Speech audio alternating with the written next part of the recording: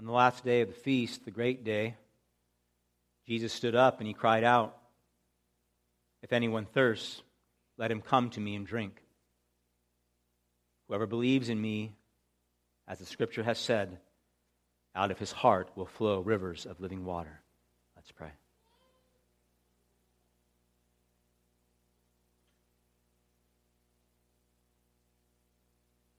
Heavenly Father, we have gathered here this morning because you have made us thirsty. You have revealed to us your holiness and your majesty. You've shown us the depth of our sin and that infinite separation that we have brought upon ourselves. And then you've shown us Christ. And that's why we're here. To see Him, to know Him, to come and to drink deeply that we might live. By your grace, Father, we ask that you would be gracious with us, a sinful people, by gathering, communing, guiding, and directing, so that we might be a holy people, living lives that bring you honor and glory this day and every day until Christ comes again in glory. Bless us this hour, I pray, with your Holy Spirit. Convict our hearts, open our ears, and give us the ability to hear you. In Christ's name, amen. You may be seated. Good morning. If you have a Bible, please open up to chapter 7 of the Gospel of John.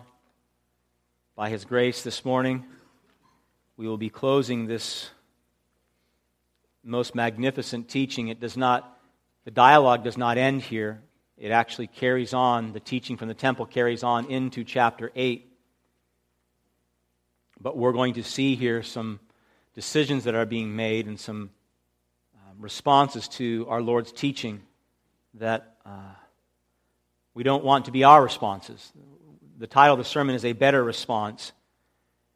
And we want to hear the truth of Jesus Christ and the salvation that He offers through the gospel of grace, and we want to respond to it correctly. I do, I know you do. Standing up for truth in the midst of a generation that is bathed in lies is a very difficult thing for us today. Discerning truth and then standing up for it. I'm not talking about the truths that you're hearing our politicians say or your insurance salesman. I'm talking about fundamental truths to the basic questions of life. Where did I come from? Why am I here? Where am I going? Or maybe the greatest lie that perpetuates our time now, that there is no God. All of you at some point in your life have been pressured by external forces to comply with your sin, to engage in a lie. It might have been, for some of you, a friend at school that got you to help them or you cheat on an exam. Maybe a colleague at work that compelled you to fudge some numbers on a particular project. Maybe it was your own spouse who wanted to spend time with you and convinced you to call in sick when you were perfectly healthy. Maybe your desire to be liked and accepted compelled you to remain silent when you should have spoken up. Those dialogues that come up about the right to the unborn child, or the sanctity of marriage, or maybe the person of Jesus Christ, when those are being discussed, we go quiet. What will enable you to speak the truth in love every time you have a chance? What will enable you to hear Jesus Christ speak to you in love and not be deceived or confused by the schemes of Satan and the world and your own flesh? What will enable you to overcome this in the midst of persecution, potential humiliation? From the passage today, I want us to look at how those who heard this great gospel truth of Christ saying, "Come to me and drink, and I will give you life." I want to hear how they responded to truth itself. And then I want to look at how we ought to respond. What is the right response for the body of Christ? And what is the right response to those who don't know Christ? And so as we close this final section, this chapter, I want to look at three things. One, I want to look at the living water being revealed here. We've already touched on it in John chapter 4, but now we understand what this water is and what it can do. Secondly, I want to look at the bad debate that follows that. And then third, I want to look at a better response, how we should respond, how God desires us to respond. So the living water, a bad debate, and a better response. Let's look at the living water revealed first. Look at verses 37 and 38 with me. On the last day of the feast, the great day, Jesus stood up and he cried out, "If anyone thirsts, let him come to me and drink. Whoever believes in me, as the Scriptures has said, out of his heart will flow rivers of living water." Now, you immediately are thinking again, I pray, John chapter 4, Samaritan woman at the well, because Christ has already identified himself as the Messiah, and he's already said, if you drink the water, the living water that I offer, you will never thirst again. And so he comes back, John the Apostle comes back to this teaching again in John chapter 7, and we figure out not only what that water is, but the effect it's supposed to have on you. A few days prior to this crying out in the temple, Jesus had come into Jerusalem and he had gone into the temple and he began to teach in the middle of the Feast of Tabernacles. You also might know that as the Feast of Booths. It is my favorite feast, the Feast of Booths. I mean that sincerely. There's great reason for it. The Feast of Booths was the most extravagant of all the feasts. I mean, it was the time of celebration and joy over what God had done, the provision of the land, the sustaining them in the desert. In fact, in Numbers chapter 29, the sacrifices are so extreme, it makes the other feasts pale in comparison. On the first day, Numbers 29, they are told to present an aroma pleasing to the Lord, a food offering, listen to this, consisting of a burnt offering of 13 young bulls, 2 rams, and 14 male lambs, all without defect. Second day, 12 young bulls, 2 rams, and 14 male lambs, all without defect. Third day, 11 bulls, 2 rams, and 14 lambs a year old without defect, and so on for 7 consecutive days. Incredible sacrifice to the Lord, unmatched. In addition to this, every morning of those 7 days, the priest would lead a procession from the temple to the pool of Siloam. And he would take a golden pitcher, and he would take water into that pitcher, and then he would lead this procession back to the altar. And he would take the pitcher of water, and he would take the wine of the sacrifice, and he would pour them together into these 2 bowls that were perforated, and they would come down into the altar. It was a water sacrifice and a water ceremony. And that particular part was to remind them of how the rock at Meribah that Moses struck provided their forefathers with water to sustain them in the desert, to keep them alive. And they're making this connection between this water ceremony during the Feast of Tabernacle and Moses doing this great work by God's grace in the desert to keep them alive. And so Jesus, being the perfect teacher, he capitalizes on this moment. And in this last day of this great feast, he wants them to see that the symbolism of all the rams and all the bulls and all the lambs that are killed and the water ceremony, he wants them to see that all those sacrifices are pointing to him because he's the sacrifice. And he wants them to see that water that they are so pleased to have and celebrate over is the living Spirit that he promises to give. And so what does he do? Look at verse 37. He stands up. And that's important because when a teacher taught, he would usually sit and the disciples would sit down. But Jesus wants everyone to hear what he's going to say. And so he stands up. Now you got to imagine, it's the last day of the great feast. The temple is packed with people, probably thousands. And Christ stands up with the multitudes listening and he cries out. He shouts out, "If anyone thirsts, let him come to me and drink. Whoever believes in me, as the Scriptures has said, out of his heart will flow rivers of living water." Christ is saying, if my Heavenly Father has given you a thirst, if my Heavenly Father has granted you a desire for righteousness, if he has drawn you to me, Christ says, then come and drink deeply. Because he's saying, by coming to me and believing in me, and that's what he means, he says, come and drink. He's saying, by coming to me and believing in me, not only will you have life, I will save you now, and you'll be saved for eternity. That means eternal life with me and my Father and the Holy Spirit. He says, not only that, but I will make you a blessing to others. From your heart, from your life, rivers of living water will flow out. And it's an extraordinary statement, and it's meant to be extreme. Here we are, dead in our sins and transgressions, and Christ says, I'm going to make you alive, but I'm not just going to save you, I'm going to make you a radical, bold blessing to the world as the Holy Spirit goes from you and blesses abundantly. Christ is saying, if you come to me, Christ is saying, if you turn, you'll become a people so satisfied in Jesus, so radically transformed by God's grace from the inside out, that it will be impossible for you not to be a river of living water. You will be a contagious element of the gospel. How glorious is that? You will not be able to proclaim the glories of Jesus Christ and salvation by grace. You will not be able to go to work and not emanate the fruit of the Holy Spirit. You will be known as a Christian. Glorious. During the wilderness wanderings, this all was tied into it. The Israelites were dying in the desert. And so Christ, God the Father, enabled Moses to strike the rock at Meribah and provide water that he might save them. But it wasn't just to maintain the lives of those in the desert. We know that most of those people never entered the promised land. But what did he do? He sustained them with water that they might have a generation, a new generation who would come into the promised land and who would become God's people. And Christ has come into this barren place, into this desert that's contaminated and dead in sin, and he's made people like you and me alive. By his Holy Spirit, he's come and he's breathed life into us.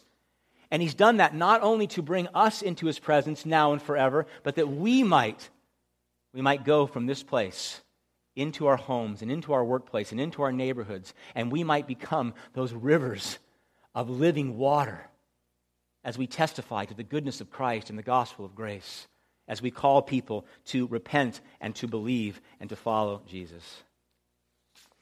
This hope of the gospel that is supposed to go out from us went out to you at some point. Somebody who was saved by grace shared the gospel with you. Somebody was a river of living water to you, and your ears heard of God, and your ears understood from the Word of God the magnitude of your sin, and by the power of the Holy Spirit, you repented and you believed. During this morning ceremony, after they would have the water and they would say the blessing, every single day now, they did this for 7 consecutive days, they would blow 3 times on the shofar. You know what the shofar is? Shofar is that glorious ram horn they would blow out. And after they would do that, the people would sing. Now listen closely, this is incredible. They would sing Isaiah 12:3. With joy you will draw water from the wells of salvation. They would sing that aloud. And so Jesus Christ, after this glorious singing, comes up and he reveals himself as the one who will draw salvation from the well. This teaching is so appropriate. If you were listening closely when Pastor Kurt was reading the call to worship, it was Isaiah 12, and Christ identifies himself, one, as the Holy One of Israel who's in their midst, and the one who will give them living water. He's bringing this prophecy. Isaiah 12:2, behold, God is my salvation. I will trust and I will not be afraid. Verse 5, sing praises to the Lord, for he has done gloriously. Let this be made known in all the earth. Shout and sing for joy, O inhabitant of Zion, for great in your midst is the Holy One of Israel. That's Christ. He's standing there. They were just singing about him. And he's right there, right before them, in their midst. He's fulfilling this prophecy. And every other prophecy Jesus Christ is fulfilling. They were singing this year after year after year, not even knowing what they're to be looking for. And here Christ is before them, offering them his life for theirs, saying, I will be the sacrifice. And if you come to me, and if you drink, and if you believe, I will bring to you, I will give to you living water, the Holy Spirit of God, to dwell in you. John gives us a really interesting chronological note here. Look at verse 39. that the work of the Holy Spirit would come after the work of Christ on the cross. Look at verse 39 now. This he said, Jesus, about the Spirit, whom those who believed in him were to receive. For as yet the Spirit had not been given because Jesus was not yet glorified. Once Jesus completed the work on the cross, and he had to complete that first, he said, I'm going to send the Holy Spirit. I'm going to send the Counselor. I'm going to send the Comforter. And he's going to come and he's going to dwell in you. And he will sanctify you and make you holy, and you will become a blessing to many others. In Acts chapter 1, just before our Lord ascends into heaven, at the end of his 40 days, he's going to ascend, and he says to the disciples, you will receive power when the Holy Spirit has come upon you, and you will be my witnesses in Jerusalem and in Judea and Samaria and to the end of the earth. At this Feast of Tabernacle, the Spirit had not yet been given because Calvary must precede Pentecost. Christ had to go to the cross first. He had to complete the work of redemption first before he could send the Holy Spirit. Because in order for the Holy Spirit to come and come and dwell in you and forgive you and make you holy, we have to have a sacrifice for our sins. The Holy Spirit of God can come in and dwell in us. Jesus was not yet glorified at this point, but he would be in a matter of months. He would be crucified. He would die on the behalf of a sinful people. And those who repent and believe would not only have him, they would have the Holy Spirit dwelling in them.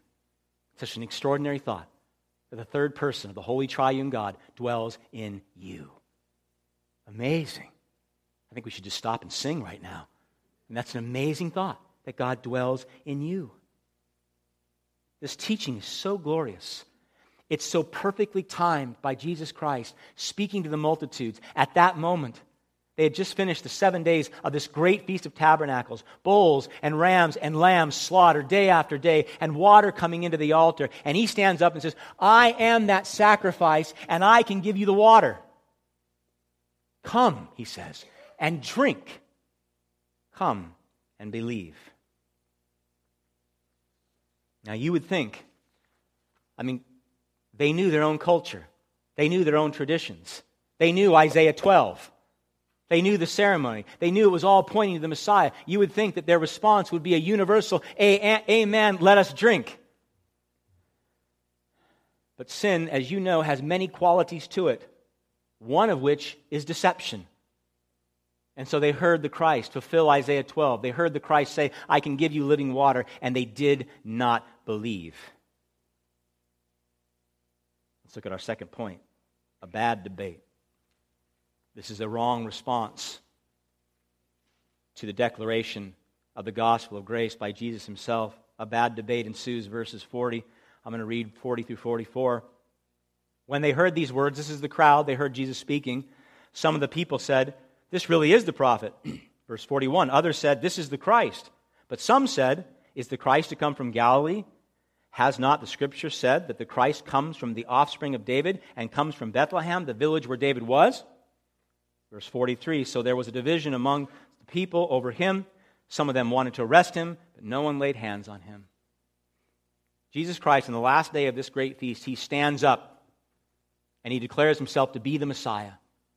And he says to them, if you come to me and if you drink, I will save you, and I will bring the living water, the Holy Spirit, to you, and from you rivers of living water will come. You'll be a blessing to the nations. It was a bold proclamation to the end of centuries of tradition. They were ready for the ceremony to end. Many of the pilgrims were ready to go home. And then this man stands up. This was not part of the tradition. This was not part of the ceremony. This was new. This was different. And some would say it was a bit strange that Jesus was calling all the attention, and he was, to himself. He declares himself to be the fulfillment of the feast. I imagine he would have said, you just had a chance to sing Isaiah 12:3. That verse that you had a chance to sing is about me. All the sacrifices you've seen, they're about me. This water ceremony, it's about me and what I can give you, the Holy Spirit. They did not receive it as such. Some of them argued he's the great prophet. We know that He's talking about the prophet that Mosiah prophesied to, Deuteronomy 18:15. The Lord your God will raise up for you a prophet like me among you from your brothers. Now, they had already made this. Remember, when Jesus had fed the 5,000, they were already making this connection. Some were saying, he's the prophet because he's doing stuff like Moses. I mean, Moses was the one who fed them in the desert the manna, and now they're making that same connection. Moses was the one who fed them with the water, and he's making the water connection. He must be the prophet. He was. They were right, and they were totally wrong. Others said, it's the Christ. Now, notice I want you to say, it does not say they believe he is the Christ. They merely said, verse 41, this is the Christ. They were saying it. They were engaged in a public debate. They were arguing amongst themselves who this man is. They draw another right conclusion, but for all the wrong reasons. Certainly giving no dignity if this indeed were the prophet, or if it were the Christ. They wouldn't be standing there debating. They'd be on their knees. Still others engage in the dialogue and say, no, he can't be the Christ because he's from Galilee. Look at verse 41. Some said, is the Christ to come from Galilee? The implication being no. Has not the Scripture said that the Christ comes from the offspring of David and comes from Bethlehem, the village where David was born? And so we get another glorious truth falling out of Scripture. They're right again. They're right again.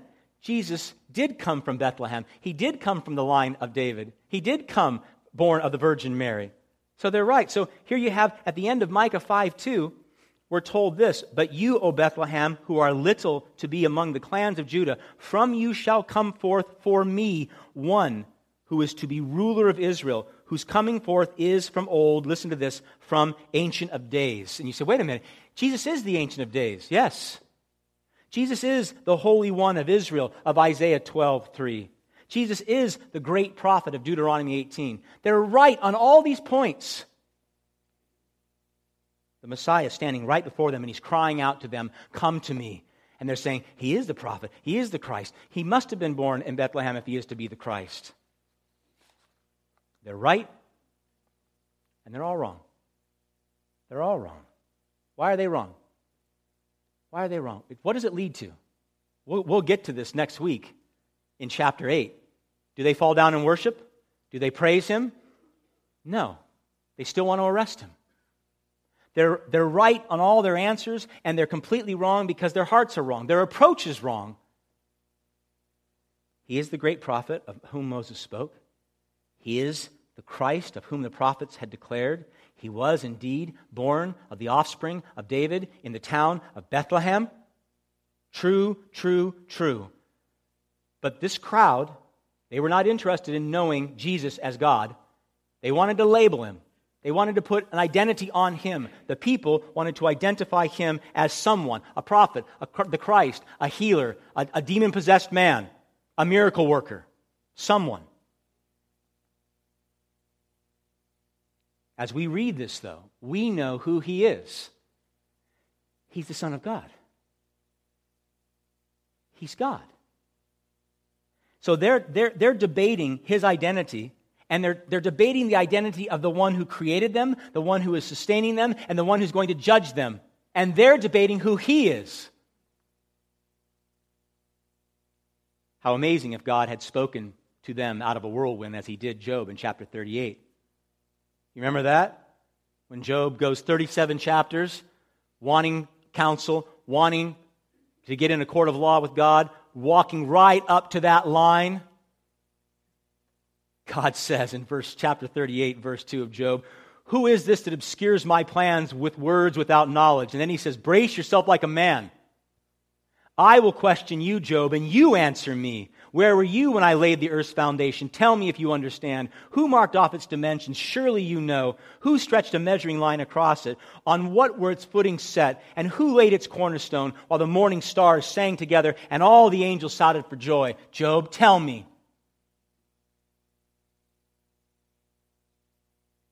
Their mixed response is the height of arrogance. Sinful man, sinful fallen man, debating who God is. He's the Almighty Creator. His identity is set and known. And yet they say, prophet, Christ, miracle worker, demon, blasphemer, someone we need to arrest, and someone we need to kill. The great 20th century preacher Martin Lloyd-Jones. Many of you have read his stuff. Maybe you've heard his sermons. They're online. During his lifetime, he refused to debate anyone on God. He wouldn't debate atheists, and he wouldn't debate other religious leaders. This is what he said. God is not to be debated. God is not a subject for debate because He is who He is.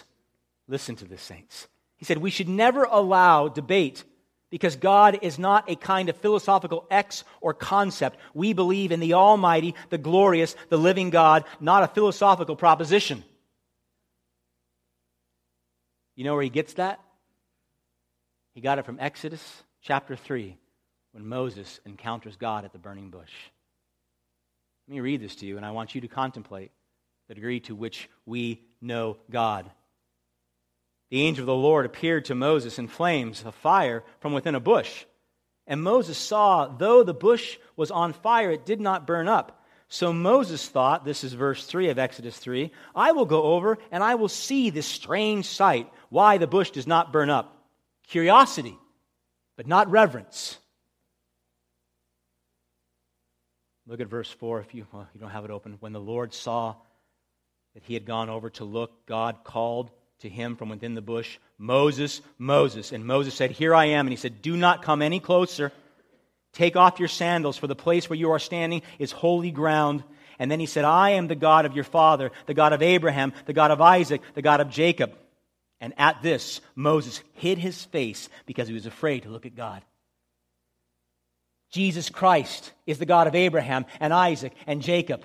And he's standing in the temple amongst all the people. They should have been hiding their face instead of debating who he is. The attitude of our heart, I pray, my beloved, is more like Moses and not like these people. Idle curiosity, debating God, speculative, foolish statements made. It should be like that of Moses, falling down, hearing God speak to us. We're supposed to respond to God in worship. We're supposed to respond to God in obedience.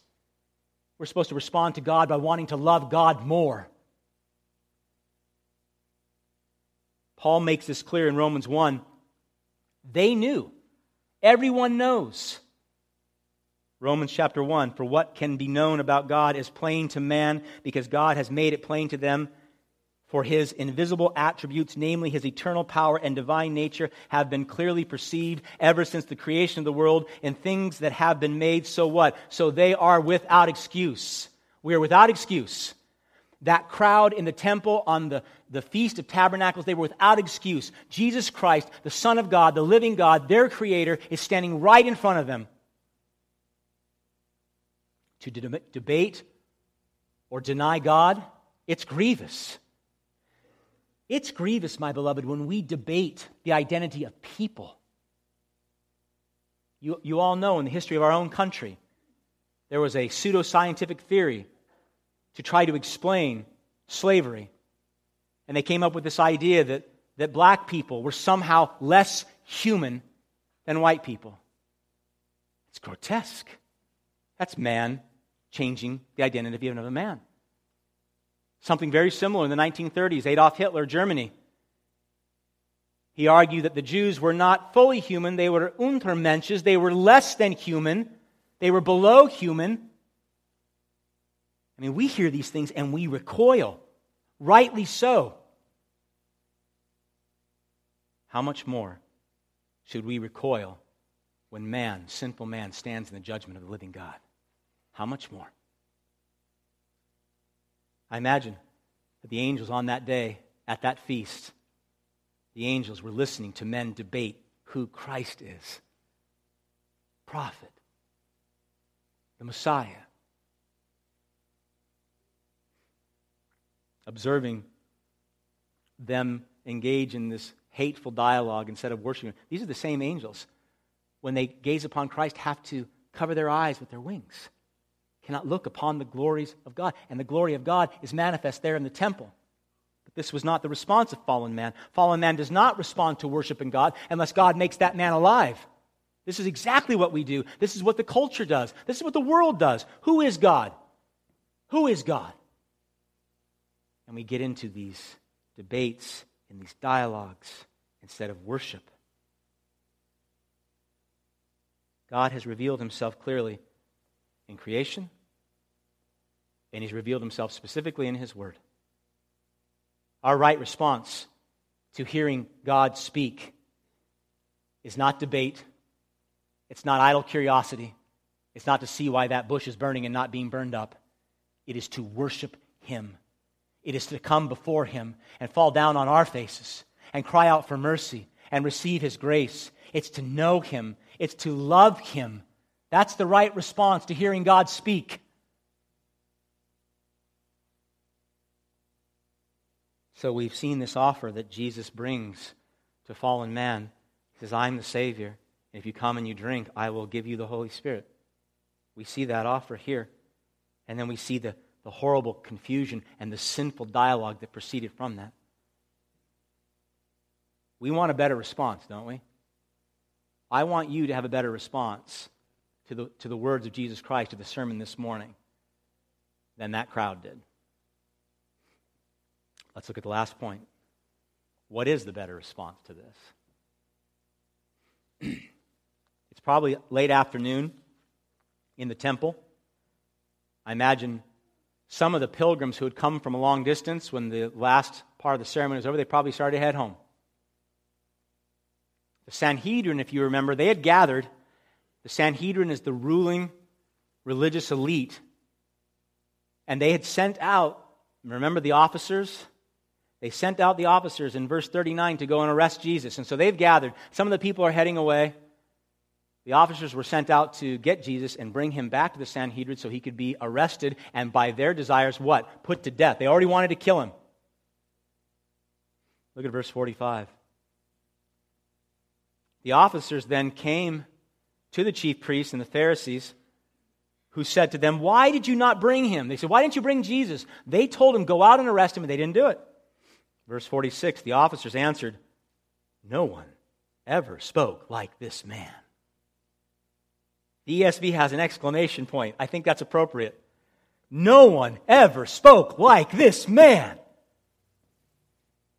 The Pharisees answered, have you also been deceived? Have any of the authorities of the Pharisees believed in him? But this crowd that does not know the law is accursed. The officers offer a much better response than the crowd. These were Levites. They were in charge of the regulation, security of the temple. They were like temple police, some of them. And they were sent out like police to go and arrest this troublemaker. But they come back without him. And they know coming back without Jesus was going to require severe punishment. They were disobeying the Sanhedrin. They were disobeying the very orders they were given. And then when they respond, I found this amazing. They didn't make up any excuses.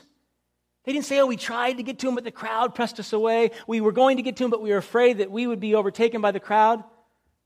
By God's grace, they actually confess something so extraordinary. They say with their mouth, look at verse 46 again. The officers answered, no one ever spoke like this man. It literally says in the Greek, never has a man spoken in this way. Never. What was it?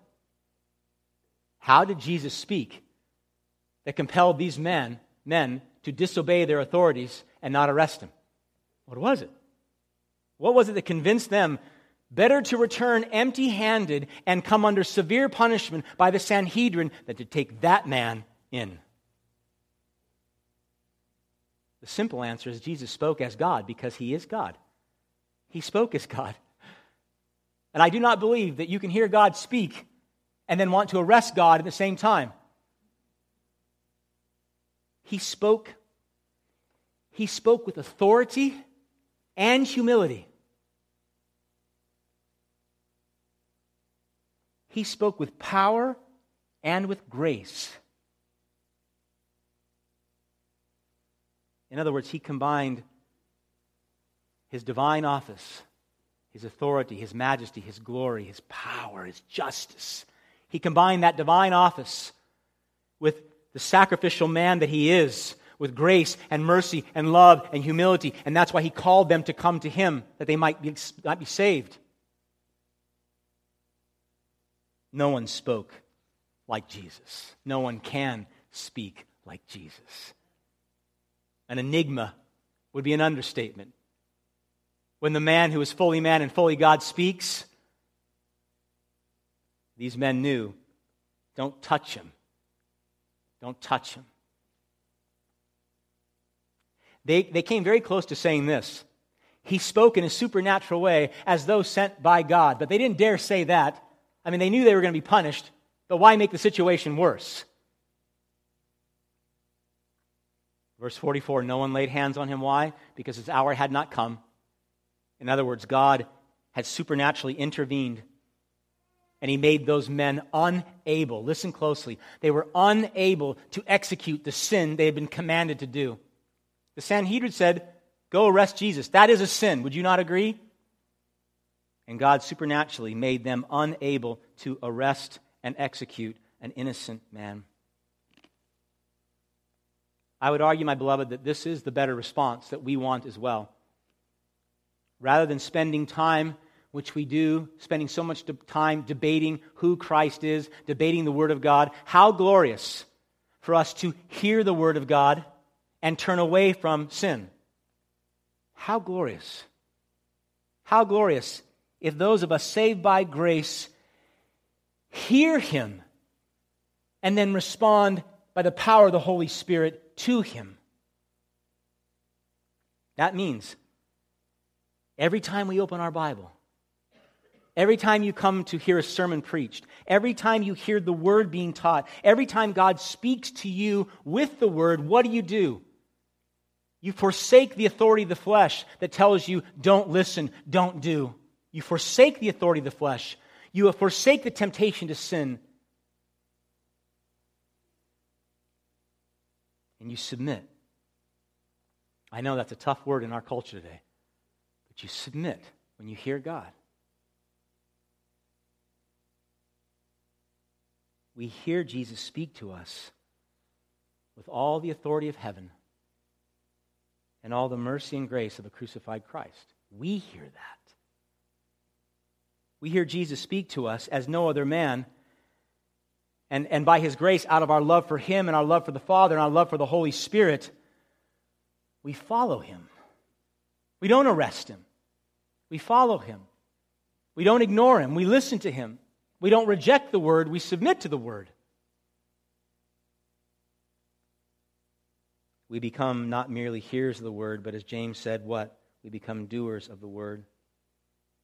How glorious if we could say to that sinful, fleshly authority that moves us in horrible places, how glorious if we can say to that flesh, I cannot lie.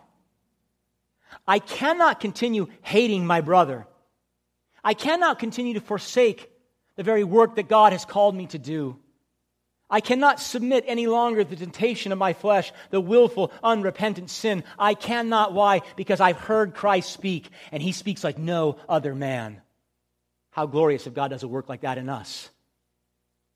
That we become like these officers, unable to sin because we've heard the living God.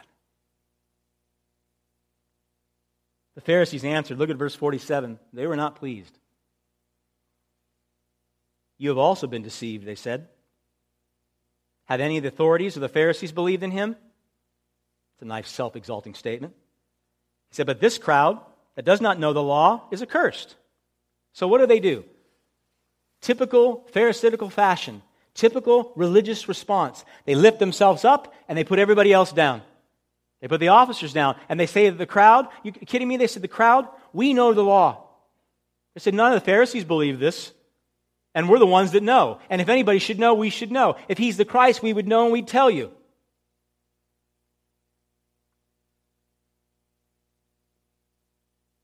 They're saying, don't listen to the country rabble. the ignorant masses. They don't know the law. They only believe foolishly. And the Pharisees are saying to the officers, and obviously you've been duped too. They dismiss the testimony of the officers. They dismiss the murmuring in the crowd. He's the Christ. He's the prophet. They dismiss it all. And they call them accursed instead. Now this behavior, this self-exalting behavior that compels them to reject truth, it's bad enough when they were talking to the officers, but then they turn on Nicodemus. And you remember Nicodemus from John chapter 3. He was identified as what? As the teacher of Israel. He wasn't just any normal Pharisee. He was a Pharisee of Pharisees.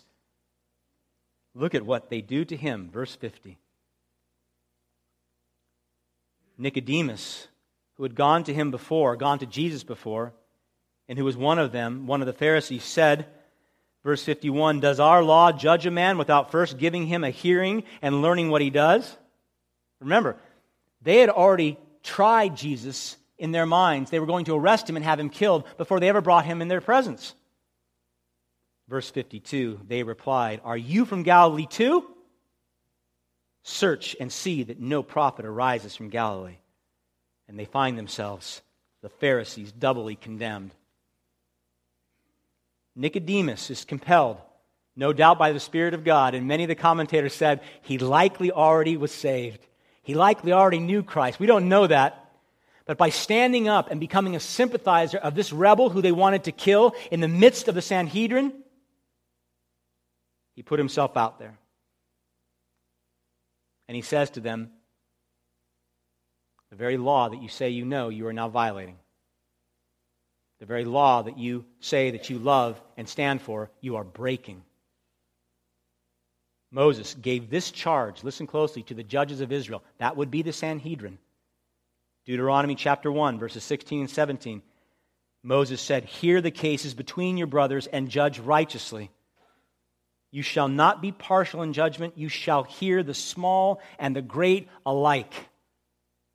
So when Nicodemus when he challenges the Pharisees, saying essentially, you're breaking your own laws. Even the Romans, we know this from the book of Acts, even the Romans, the despised Romans, even they had a means by which someone could come and make a case for themselves. We know that. The book of Acts teaches us that. And yet here are the judges of Israel, forsaking their own laws. They curse the people saying they don't know the law. They stand up righteous and say, we do know the law. And they break it. Why? They have two choices. And they know this. They either believe that Jesus is the Christ, that he came to die to give them living water, or what? Or they kill him. Or they kill him.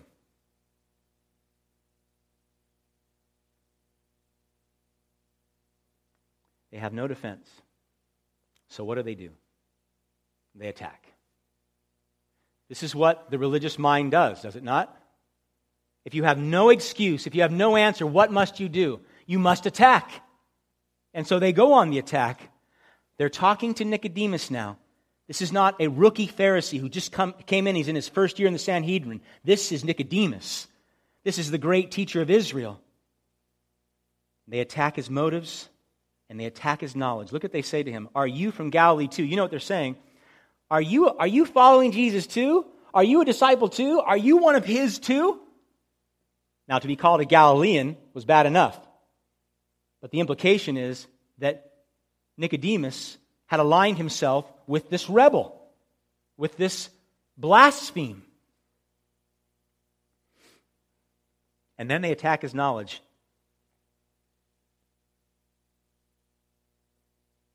They say to him, "Does any prophet come out of Galilee?" And it's an amazing statement. For those of you who know your Old Testament, it's an amazing statement.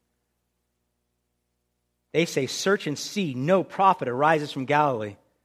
Notice again, they do not address Nicodemus' accusation. They do not go and search the law. They could have. Instead, they come at him, they attack his motivation, and they attack his knowledge of the law. And in their attack, they're actually wrong. You know some prophets that came from Galilee. You know one for sure because the Bible tells us Jonah, he came from Galilee. Nahum came from Galilee. Elijah likely came from Galilee. Even Hosea, most think, came from Galilee. But even if you didn't know that, the Pharisees knew. Isaiah chapter 9, such an extraordinary passage. Isaiah chapter 9 says the Messiah will come out of Galilee, and he will be a great light. Most of you know this from Christmas time. Isaiah chapter 9, verses 1 and 2 says, in the future, this is the prophet Isaiah now writing 800 years before Jesus. In the future, the Lord will honor Galilee of the nations by the way of the sea beyond the Jordan. Why? Verse 2, the people walking in darkness have seen a great light. On those living in the land of deep darkness, a great light has dawned. Who is that light? That light is Christ. Their pride and their hatred led them to violate their own laws. Sinning against God, they sinned against God, they sinned against the crowd, they sinned against the officers, they sinned against Nicodemus, and now they're going to sin against Christ himself. I'm so thankful that Nicodemus, like the officers, he responded correctly. By taking a stand and fighting for Christ and justice for Christ, he made himself an outsider. He made himself a sympathizer. And if he's not already saved, he's taking one step closer to being saved by grace through faith in Christ. If he's not already saved, I think he was too. My beloved, our ability to overcome the temptation of sin and to stand up in times like this in the face of persecution, in the midst of a hostile work environment, in the midst of a group of friends that hate Jesus, in the midst of your neighbors who do not believe in Christ, your ability to do that in the Holy Spirit will be your ability to see Christ clearly, to see Him and to know Him. If you just see Jesus as some good teacher, some moral leader, if you just hear Him as some religious figure, then in the midst of persecution or potential humiliation, you will not stand up for truth. You will not. But if you hear Jesus speak to you through the Word of God like no other man, I mean, if you hear Christ talk to you and you know Him, by the power of the Holy Spirit, you will stand up for truth. You'll stand up for justice. You will become bold in places where you thought, I could never speak like this. The Holy Spirit Himself will speak through you, and you will testify to truth, and you will testify to Christ, and you will say things you would never, ever say otherwise. But you cannot do that if Christ is nothing more than a good moral teacher or an old religious leader of some kind. You must know Him. You must know Him as your Lord, and the Holy Spirit must dwell in you, and you must hear Him in order for this to be a reality, in order for you to be like Nicodemus.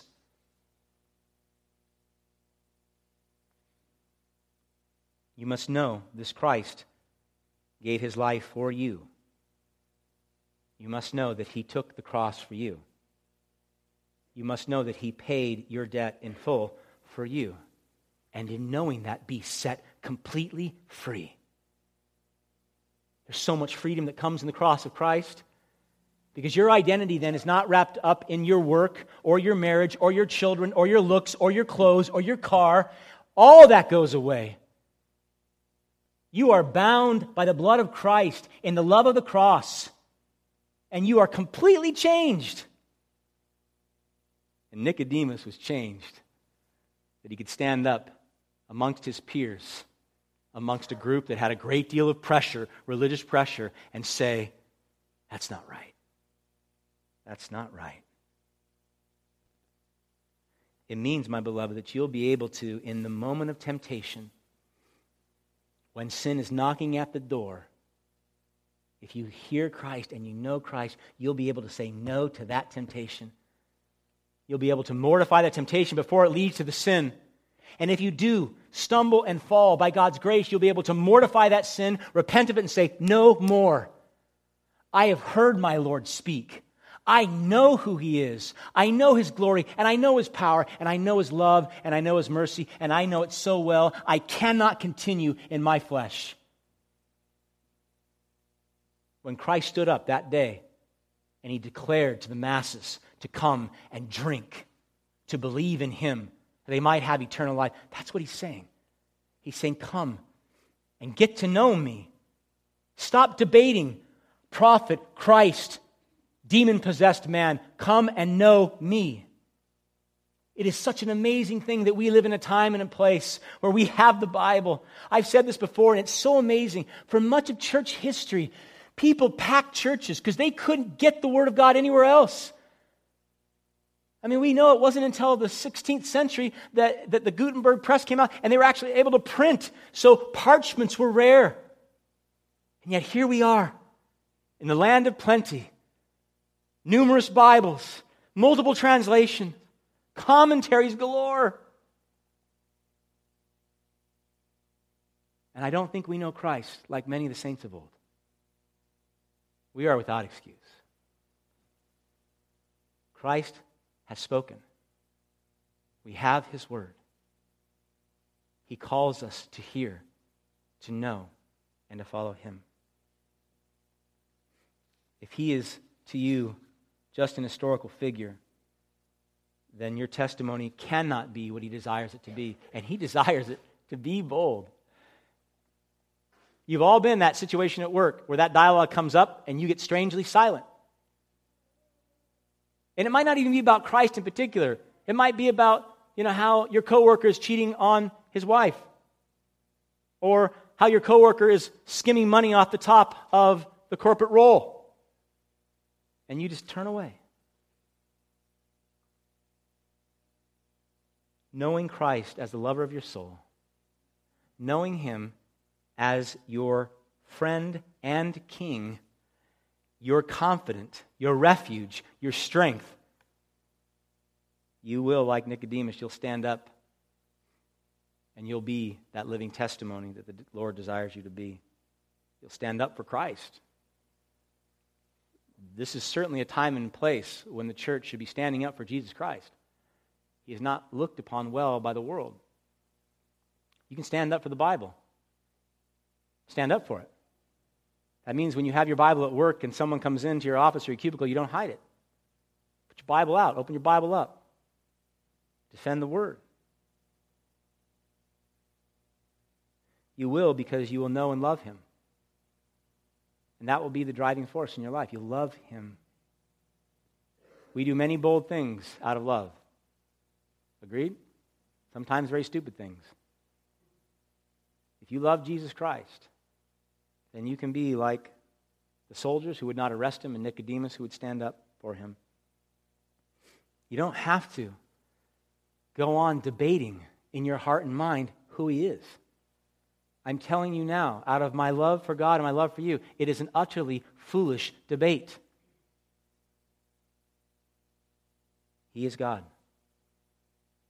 He is King. And by His saving grace through faith, you can long to hear Him speak. And in hearing Him speak, you can follow Him. You can desire to follow Him. Because when Christ said, if you come and you drink, I'll give you the Holy Spirit will compel you to that end. Your flesh hates the Word. Your flesh hates God. But if you know Christ, the Holy Spirit dwells in you. And He who is in you is greater than he who is in the world.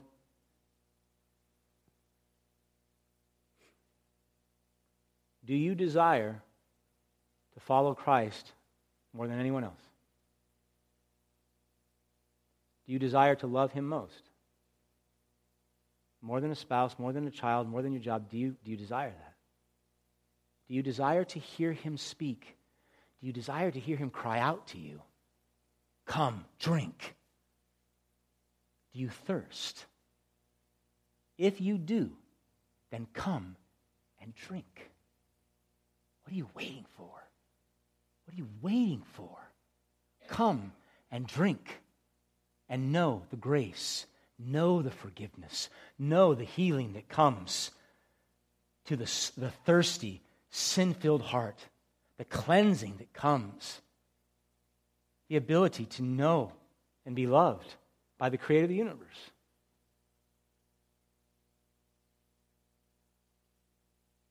I have been praying this week that you'd stop debating Christ. Stop debating His Word. Instead, come before Him humbly in prayer and say, Lord, I want to hear you cry out to me. And I want to respond rightly. I want to respond in love.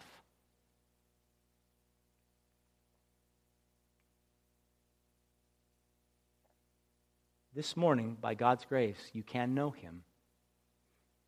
If you're hearing this and it's not making sense, or you're hearing this and you are rebelling against it, this morning, you can know Christ. You say, well, what is today? Today is the day of salvation. The door is still open for all who repent and believe. They can be saved. And from them, rivers of living water can flow. What a glorious difference from being dead in our sins and wrecking our lives to being saved by grace and blessing others. What a glorious difference. I pray by God's grace you'll go back and you'll read this again. You'll hear the Pharisees and you'll say, I do not want to respond like that. And you'll hear the officers and you'll hear Nicodemus and you'll hear Christ say to you, come and drink. And drink, drink, drink. Amen? Let's pray.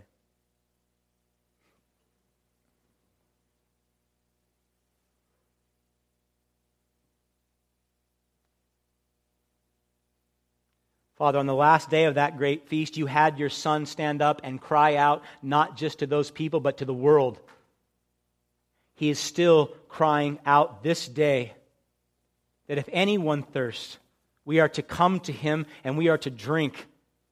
Because you said, Father, that whoever believes in Him, that out of our own hearts will flow rivers of living water. These are truths so utterly profound. I pray by your grace and mercy through your Holy Spirit, you would help us understand. Help us to understand them, Father. And by your grace and mercy and that same Holy Spirit, enable us to live in accordance with it, to be filled with you, desiring you to come through all that we do. Let this church, Lord, have a bold testimony to the world.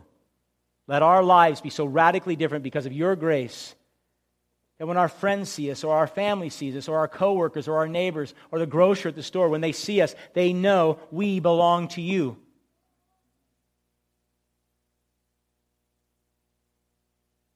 You must do this work. I pray we would submit to it, to your glory and honor. In Christ's holy name, amen. Let's stand and let's sing.